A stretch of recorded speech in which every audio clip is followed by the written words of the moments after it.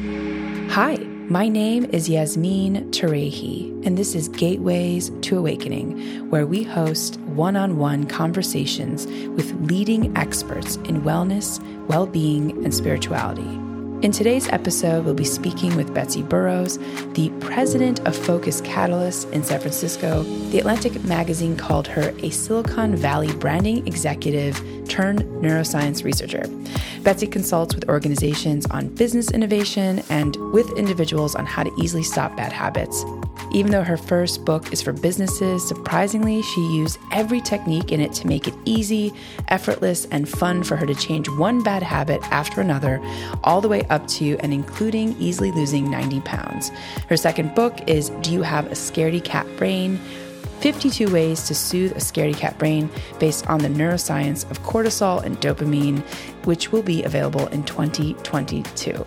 I'm so excited to welcome Betsy to the show, especially since I just partook in a Focus Catalyst session, and I can't wait to dive in and share the results with you. Welcome to the show, Betsy. Great to be here. So, Betsy, before we dive into your work, I'd love for you to just define some terms that we're going to be using today. So, for folks who may not know what dopamine is, or who might know what it is but need a refresher, I'd love for you to just kick it off and talk to us about what exactly is dopamine. Dopamine's a neurotransmitter that is focused on the brain and the person going toward a reward. One of the most interesting research papers that I read was how dopamine, like 10,000 years ago on the savannah, was really hard to find food and water. And the brain was designed so that when people were like about 70% to goal, 70% to finding that thing, they got a hit of dopamine to keep going. So dopamine is all tied into the brain looking for and expecting reward. Got it. And Betsy, why is dopamine such an important neurotransmitter? What are like some other important neurotransmitters for us to understand as well as we kind of dive into this topic? Well, cortisol and dopamine, I talk about them a lot together because they really affect the brain in kind of two opposite ways. So cortisol is actually the fight or flight neurotransmitter. It's meant to get you to run away from a tiger really fast. And in order to do that, what the body does when it gets a hit of cortisol, which is some kind of a threat, the mind and the body are experiencing some sense of threat. It could be a real threat or it could be an imaginary threat. You might have your boss look at you funny on a Zoom call and immediately think they're going to fire you. That's the kind of thing that used to happen to me. I have a very sensitive threat response threshold. So you have this hit of cortisol, you're freaked out. Sometimes you don't even know why. And what happens is, in order to get you to fight or flight right away, the brain shunts the blood and oxygen that's going into your rational prefrontal cortex brain to your arms and legs so that you will run away or you will fight. And if you're not being chased by tigers at the time, you really need to get your brain back onto dopamine instead of cortisol really, really fast. And so when your brain is running on dopamine, and dopamine feels good, it's a state of being expecting a reward in the future, and you feel good. Your brain becomes fully oxygenated and working effectively, and then you can do problem solving much more effectively. So what I like to say to people is just always remember that cortisol makes you stupid and dopamine makes you smart. Yeah, it's such a powerful thing to understand because I think so many people show up to work and there's just a level of like constant anxiety, I think, running through most corporations right now. And the reminder that like actually having cortisol makes you stupid is just also a reminder to managers and to leadership to create environments where people can, can be more relaxed to do their best work. And I think if they don't have spaces where they can do their best work, they have to create them, right? By hacks. And so that's what I love. Your work is focused purely on giving individuals the toolkit and the framework to be able to really kind of what you've called dopamize their cortisol and switch into a dopamine state. So I want to dive into your process called the Focus Catalyst process, which I had the pleasure of partaking in recently. So before we dive into what the work between the two of us was like, I'd love for you to just tell the audience what this process is like and what the end goal is. Well, I'll tell you a little bit of a history about how I came up with it. It was back over 20 years ago, and I had my own ad agency, and I was working with a client.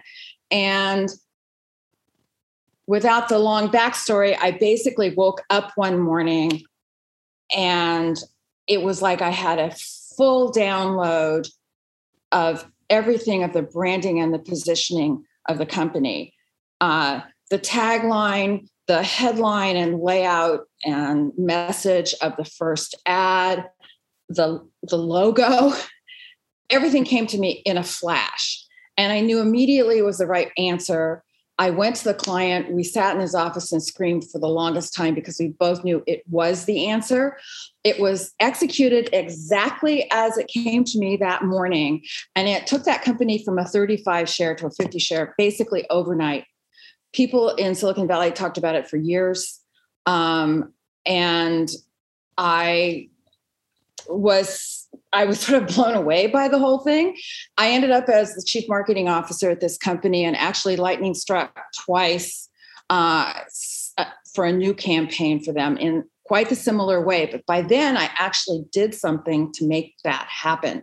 And I started to realize that could be ways where this isn't just the muse that hits you, you get ahas in the shower, that type of thing. It is, it's something that can happen more at will. And the Focus Catalyst process I developed back then to make it really, really easy, effortless, and fun to come up with those kinds of insights. And it's all that's what got me into studying neuroscience. I really wanted to find out what is actually going on in the brain when you get those flashes of insight in the shower or a walk or a hike or a drive. Amazing. So you created a system to essentially replicate this inspired insight. And can you walk us through that process? And you can give an example from our session, or maybe a favorite example that you've had with a previous client or company. Sure. By the way, I did a 2013 TEDx talk on this. And so it kind of takes you through all of the steps.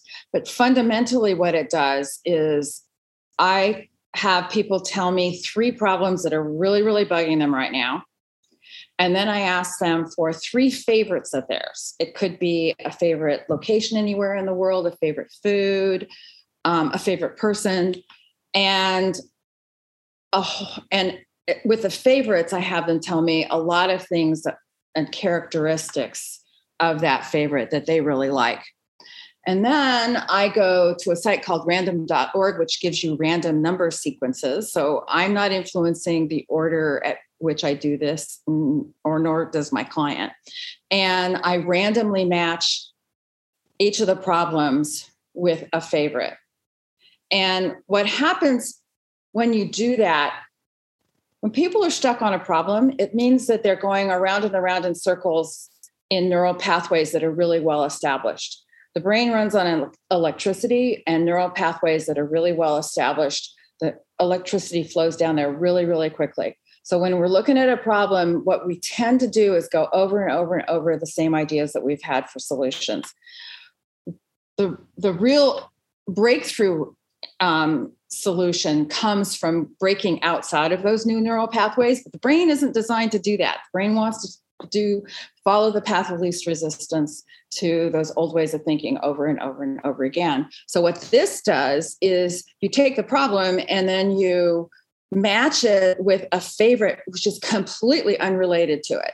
So your problem with your boss right now is completely unrelated to your grandmother's lasagna, And so what happens is you start to, I work with people, everybody can do it themselves. I've been doing this for over 20 years. So my brain is very attuned to seeing how the connections with each of my clients of those random matches work.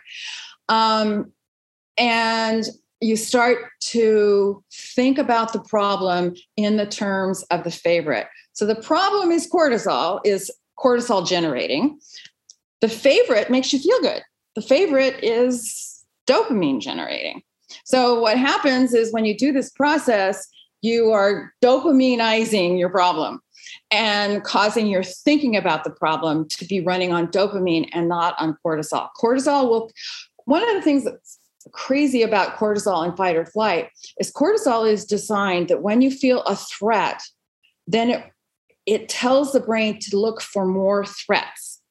And the deal is it can be a real threat or it can be an imagined threat.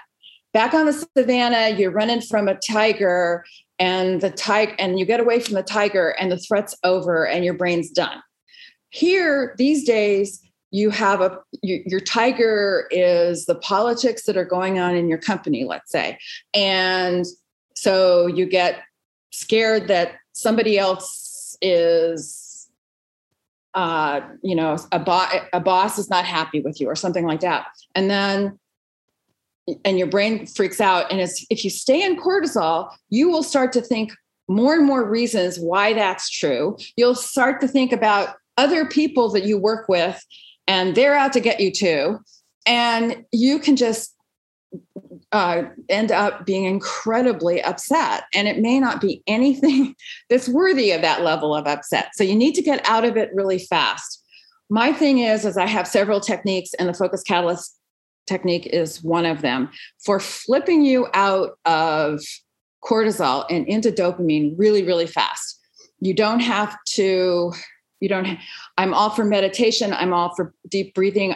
A lot of times I find I can't access those kinds of techniques when I'm really freaked out. And instead I can do one of these techniques and I can immediately flip my brain from running on cortisol to running on dopamine.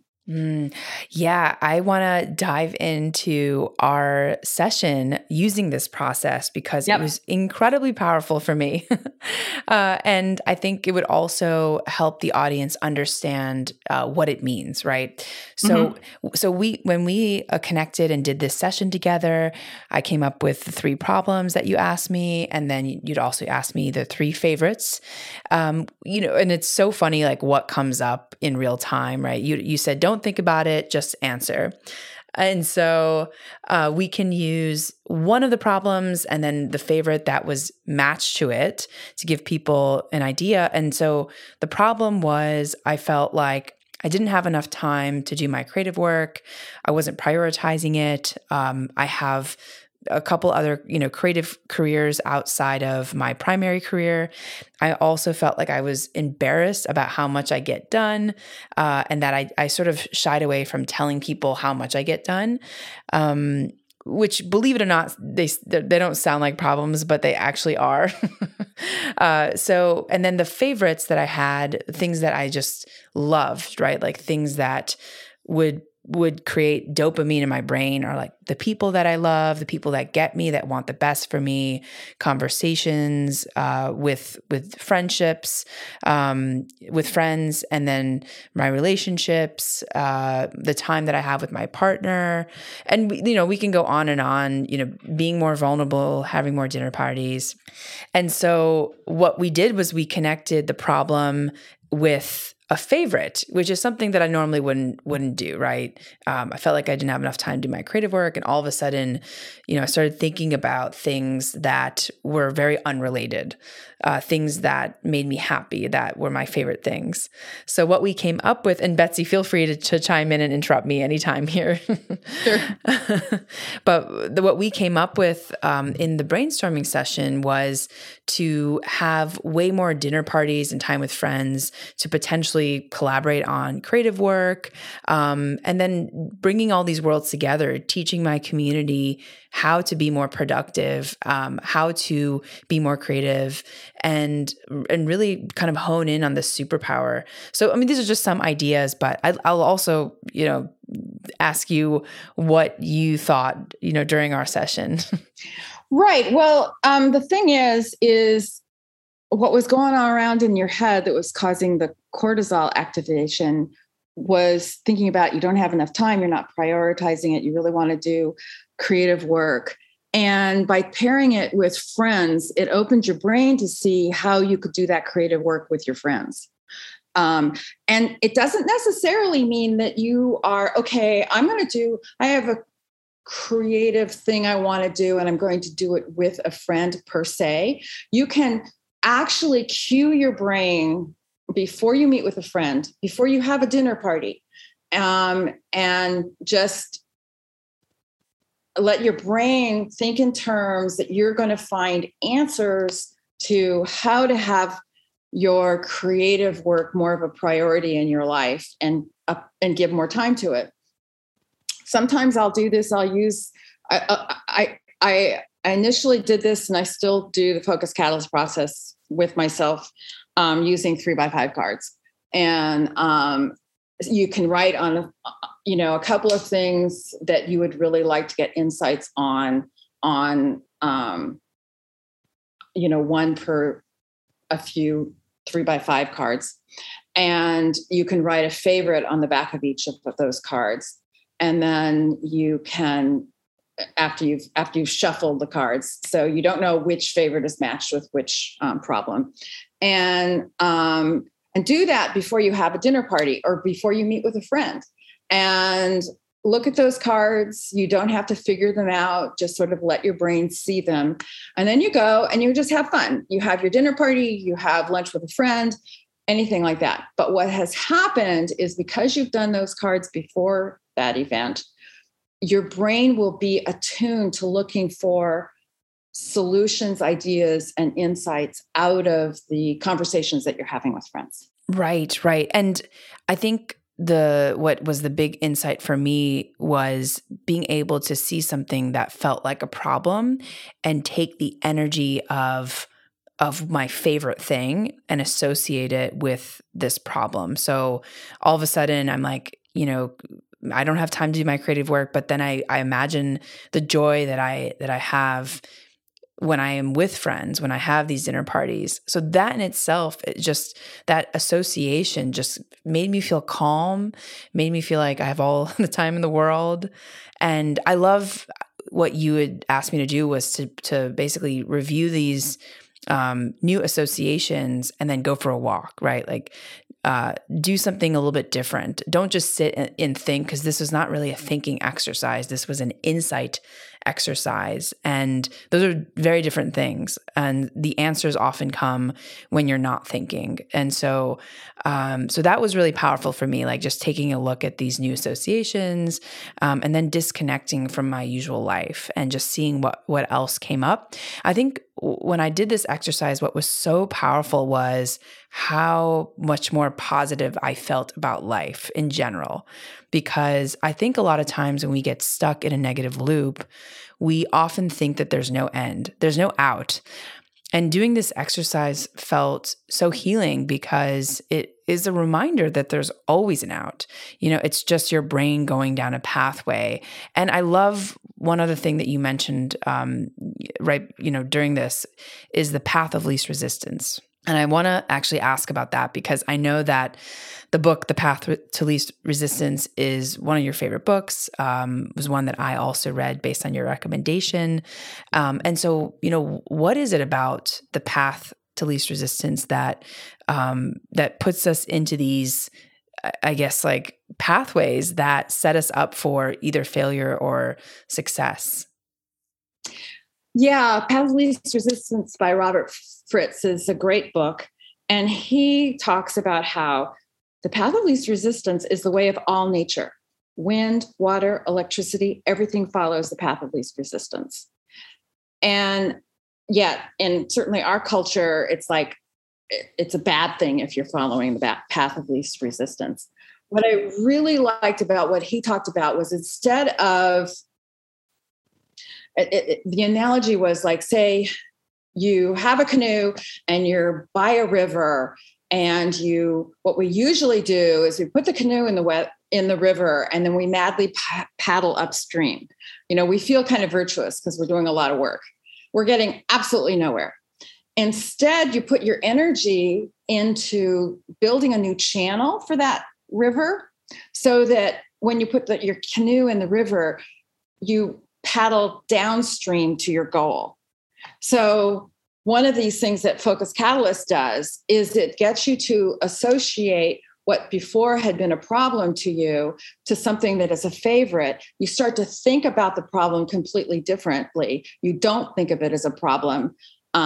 I have a mantra I use all the time when anything goes wrong. I say to myself, it's to my advantage, it's to my advantage, it's to my advantage. And this is what was supposed to happen, because our brains are freaking out when something goes wrong, and they go, oh, this is awful. And this is the reason why it's awful. And so is this, and so and this, and so and this, and this shouldn't happen. And all that does is it gets you more balled up and less in more cortisol, and you can't solve the problem. But if you focused on the idea that it's to your advantage, and this is what was supposed to happen, your brain will start to jump the neural pathways from the cortisol neural pathway to dopamine neural pathway. And you start to go, okay, well, yeah, actually there's something about it that kind of is to my advantage. And you don't freak out, so you can problem solve. Wow. And I just wanted to say one more thing about the walking. Mm-hmm. I think a lot of people experience this, and I certainly do. When you're moving your brain, you can access different parts of your brain. So I really recommend, and sometimes it's just driving, sometimes it's walking. I have had an all-day strategy session with clients where I take them on the Amtrak train from San Francisco to Yosemite and back in one day, and go through all my techniques on the train. And then we hike around Yosemite for a couple of hours, and it just opens your brain up to new ways of thinking. Wow. So yeah, that's a technique that I have a chapter in my Focus Catalyst book that I call Park and Ride. And that's because I found that if I'm moving around, I get better insights. And I also can work more effectively when I'm moving around than sitting at a desk all day. Luckily, I have work that doesn't have to make me sit at a desk all day. And more people are having that kind of work. So Park and Ride for me is, I'll get in my car and I'll flip a coin on whether I turn to the right or the left. And then I'll drive for a specific period of time, 5 minutes, 10 minutes. And then when the timer goes off, I park at the first safe place to park. And I get out and do a little walk. And when I get back to the car, I do a little more work in the car. And then I repeat. And what that does is it just keeps my brain constantly engaged. It keeps it freed from cortisol. It's kind of like a game. It's fun. I love using a random element to it because that makes it kind of fun. And there's something really interesting about random, but that's a whole nother story. So yeah, moving around, whether it's going and taking the train to Yosemite and back, or it's just driving around your neighborhood. Some of the best work I get done, when I go on errands, I'll do a little work in the car before I get out of and go into the store, and a little work when I come back. And my brain feels kind of free and happy when I do that, and it serves up better solutions that way. That's amazing. And I think a lot of us are just spending way too much time at home, which is probably preventing us from honestly having more creative insight and inspiration throughout the day. I can just anecdotally share that so many of my friends seem like they're overworked and just frankly, like there's a level of, I wouldn't say boredom, but there's not the same inspiration I think that there was pre-pandemic. So I think that this exercise is actually more important now than ever. And it can be done with walking. You don't have to do it in a car. You can do it while you're walking. Same way. I love that. It's simple that most people can do. Yeah. Yeah. So Betsy, you were also able to use your neurohacks to lose a lot of weight and curb your eating. I'd love for you to walk us through that process, especially since I think the average weight gain during the first few months of the pandemic were around 16 pounds from what I've heard. So I think a lot of us are probably interested in some of the ways that you've been able to also like keep the weight off for so long. So can you talk to us about some of that? Sure. So yeah, I lost 90 pounds. And however, I did gain the pandemic. It wasn't the pandemic 15, it was a pandemic 20, which I have recently lost in the last couple of months, really with no effort on my part. Key to the whole thing is the phrase that I use a lot in the book that I wrote a while ago, the Focus Catalyst book. And that's, if you ask your brain how to make anything easy, effortless, and fun, your brain will go looking for that answer. What we tend to do is think some things are just horribly difficult to do and miserable to do. So whether it's taxes or trying to lose weight or any of those things, we basically have our brain focused on how difficult it is, how much you hate it, how it makes you miserable. And I've done that with taxes. I've done that with my finances. I've done it with losing 90 pounds, just losing the 20 pandemic pounds. All of those things is because I was looking for and having my brain help me look for ways to make it easy, effortless, and fun. So as far as the 90 pounds is concerned, that's a long story. I won't get into all of it right now, but the basics was by the time I was 63, I was 250 pounds. I'd lost 30 pounds over and over again, but I'd always gained it all back. And then additional, I'd always keep gaining weight each time I had lost and regained. And I was just really, really tired of it. And I also had learned a whole lot about how the brain works around habits. Key to the whole thing as far as weight loss is concerned is weight loss is not a willpower problem or a motivation problem or a morality problem, being good, being bad. Weight loss is a learning problem, and it's about your brain learning new habits. And the thing is that what people have as a model of how their brain works in many cases is wrong. They think it's like, oh, I just have to be really motivated or I have to be really disciplined or whatever to lose weight. And actually it doesn't work that way. And it's much more like learning the piano. You start out with chopsticks for a long time and then you gradually increase your mastery and it becomes more and more habitual what you're playing. And it takes a long time. And I was ready for that. And I decided that I'd make it easy, effortless, and fun. One of the most radical things I did is I decided that I would maintain my weight for a significantly long period of time, literally multiple years. So being 63 and at 250 pounds, that seemed like a really crazy idea. But I knew that once I learned the habits and really locked them in, it doesn't mean that you know a lot of information about how to lose weight. Most people do not have it as a automatic habit. And it has to be designed, that habit has to be designed so that you keep that habit even when all hell is breaking loose in your life. And the fact of the matter is all hell can break loose in any of our lives at any moment.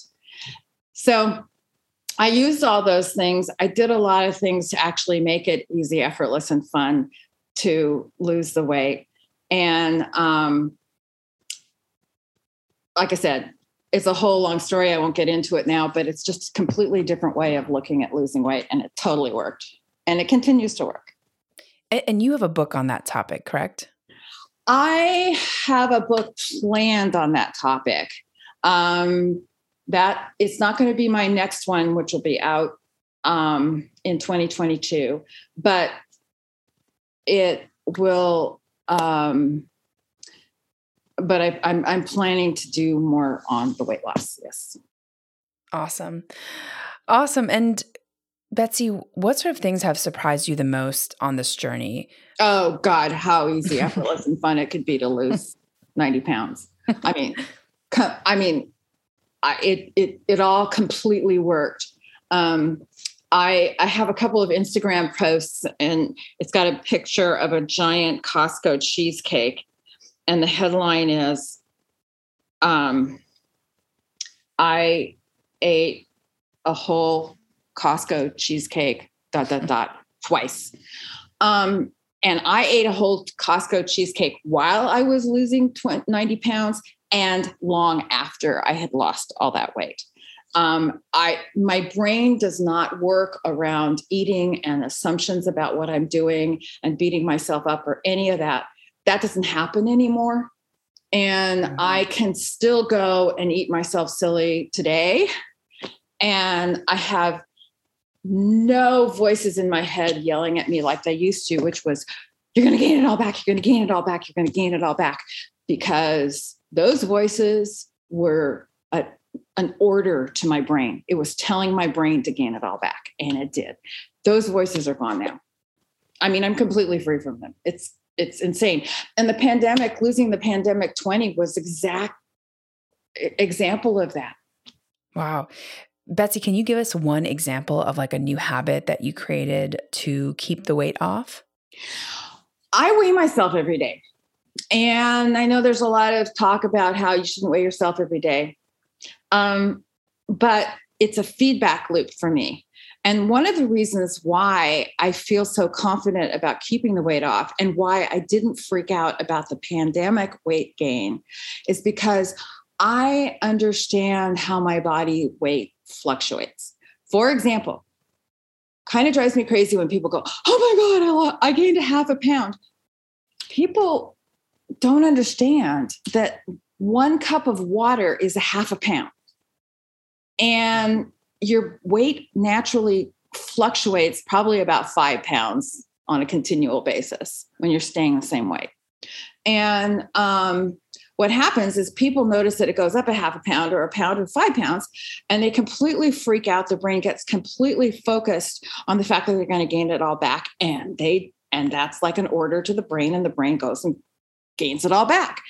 I weigh myself every day. So even if I do go way off track, I still feel great about myself because I get on the scale the next day. And I can eat myself silly and gain 5 pounds. And then I just watch the weight just come completely off, like in the next week. And I've done that over and over and over again for a lot of years. I'm very secure and confident in knowing how to manage my body that way. Wow. I'm so curious. I think we can do a whole podcast just about that because I think we will have to when I even while I'm in the process of writing the weight loss book. Yes, definitely. I mean, I think I read somewhere that like over 90% of women are not happy with how they look, which is so sad. And just frankly, where we're at in society today. So I think that this information, to not have those voices in your head, to not have any judgment, I think is incredibly powerful. So, and it is not taken care of by the typical advice that also drives me crazy, which is, oh, don't talk so mean to yourself. You'd never say that to a friend. Well, that doesn't change your behavior at all. the other advice I don't like is, just go take a bubble bath or do your nails. Women get cold. And it is not about that at all. And that's what I mean. People have models in their head about the way they think the brain works, and it's not the way the brain works. And so they keep beating themselves up and beating their head against a wall, doing a behavior that doesn't work with the brain. The reason why I was able to lose the 90 pounds is because I knew how the brain worked. I knew how habits worked, and I made the changes based on that knowledge. Amazing. Well, we can't wait to read your book when it comes out. So, Betsy, what are some books or resources that have inspired you on this path? I've told you that every book that you've recommended is one that I've read, and I've just bought the latest book that you recommended. I think that you have such a great insight into the books and resources that are really groundbreaking in terms of being able to live a better life. So yeah, I'd love for you to share. Happy to share those. The thing that really changed my mind was probably back in the late 90s, being in Silicon Valley at a big auditorium at the company SAP. And David Rock spoke to a standing room only audience. David Rock founded the Neuro Leadership Institute. He has a PhD in neuroscience, and his thinking about the brain made a huge difference. He talked in that, I can still remember, I have a picture in my mind, him in that talk and talking about threat response and how the brain works around threat response. And I suddenly realized that things were freaking me out, like my boss looking at me funny, was just my brain's threat response. Instead, for me, the way I was interpreting it was the feeling was so strong, that threat response was so strong, I got such a big hit of cortisol that I interpreted that to mean that what I was afraid was going on was true. And again, the brain then, when it's in threat response, like I said before, it keeps looking for more. Its job is to keep looking for more threats. So you just kind of keep building and building on it. And I remember hearing that from him, and it was like, the clouds parted kind of thing. And I went, whoa. So I got into his work. He wrote a book called Your Brain at Work. He has a new updated version. It is brilliant. It goes through a typical life of a couple of people at work. And each chapter is a different day part, like from the time they get up until the time they leave for work. And the first third of the chapter is them doing it and everything going wrong in ways that we all experience all the time. And then the middle part of the chapter is he describes how the brain works. What's the actual thing that's going on in the brain? And then the third part of the chapter is going through that same day part with those two people, understanding how the brain works and managing it in the right way, according to how the brain actually works, and then things working out so much better. That it's really easy, accessible neuroscience. It is terrific. So I would highly recommend that. And then also a couple of people that are doing amazing work are Dan Sullivan, who is head of Strategic Coach, and Benjamin Hardy. Dan is 77 now, and at age 70, he started a 25-year plan to write a book a quarter, so 100 books, until he was 95. Although he's planning to live to 158. And when I heard him talk about that, it transformed my life. I was in my 60s. I had found myself waking up in the morning thinking I have a good 10 or 20 years left. And I knew my brain well enough that was not a good thing to keep in my head. And so when he started a 25-year plan at age 70, and I was maybe in my late 60s by then or something like that, and I decided to have a 25-year plan. Maybe I was 70 at the time, and till I was 95. And it transformed my life. because I didn't have that constricting feeling. The time was going away from me, and I saw that I had runway to accomplish things, and that this wasn't a winding down time in my life. It was a winding up time in my life. And it really has nothing to do with whether I live to 95 or currently I'm aiming for 125. It was so powerful in my life because it makes my current present time exponentially better. I could get hit by a bus tomorrow, but I am rocking and rolling, and I don't think of myself as 74. So so Dan Sullivan has done amazing work over the years, and these little books that he writes once a quarter. One of them is called Who, Not How. And it is game changing. Anybody in business has to read this book. And what happened is he ended up connecting with and collaborating with a young guy, Ben Hardy, who is maybe 35. Ben had like the most popular posts on Medium for years, just millions of downloads. And then he started writing books. And now he and Dan are collaborating on books. So the first one was Who, Not How, and it's by both Dan Sullivan and Benjamin Hardy. And the second one is brand new, and it's called The Gap and the Game. It will transform how happy you are about your accomplishments.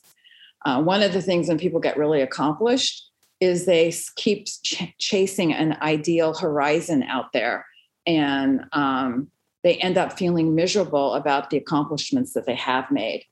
And The Gap and the Gain is a book that shows you how to live your life measuring backwards on your accomplishments. And what that does is it gives you more confidence to achieve more accomplishments. I love that so much. And Betsy, as you're aware, I actually downloaded the Gap and the Gain book and started listening to it because I could not resist and I couldn't wait. And it is so powerful. Just how many of us live in what they call the gap, which is like measured against an ideal that you'll never get to. Right. Because once you get to the ideal, you see another ideal. It's exactly like the horizon.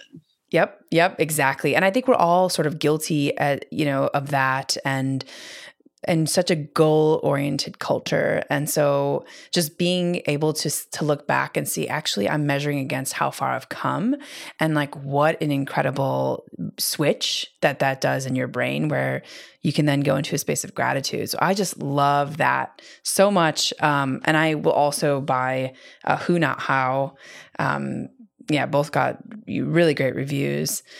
So Who, Not How, what really hit me between the eyes was when it talks about how you shouldn't, when you need to get something done, particularly in business, let's say, and if you're an entrepreneur at all, you think in terms of you needing to do it all or needing to do a lot of it. And the thing is that you're not, it's often something that it's not your expertise. But people kind of shy away from hiring expertise. Anyway, the line that really got me was the part where in that book it talks about if you're still thinking, how can I do this, instead of who can I get to do this, then you will always keep your dreams small. Ooh, wow. And because you're trying to keep it within your area of experience.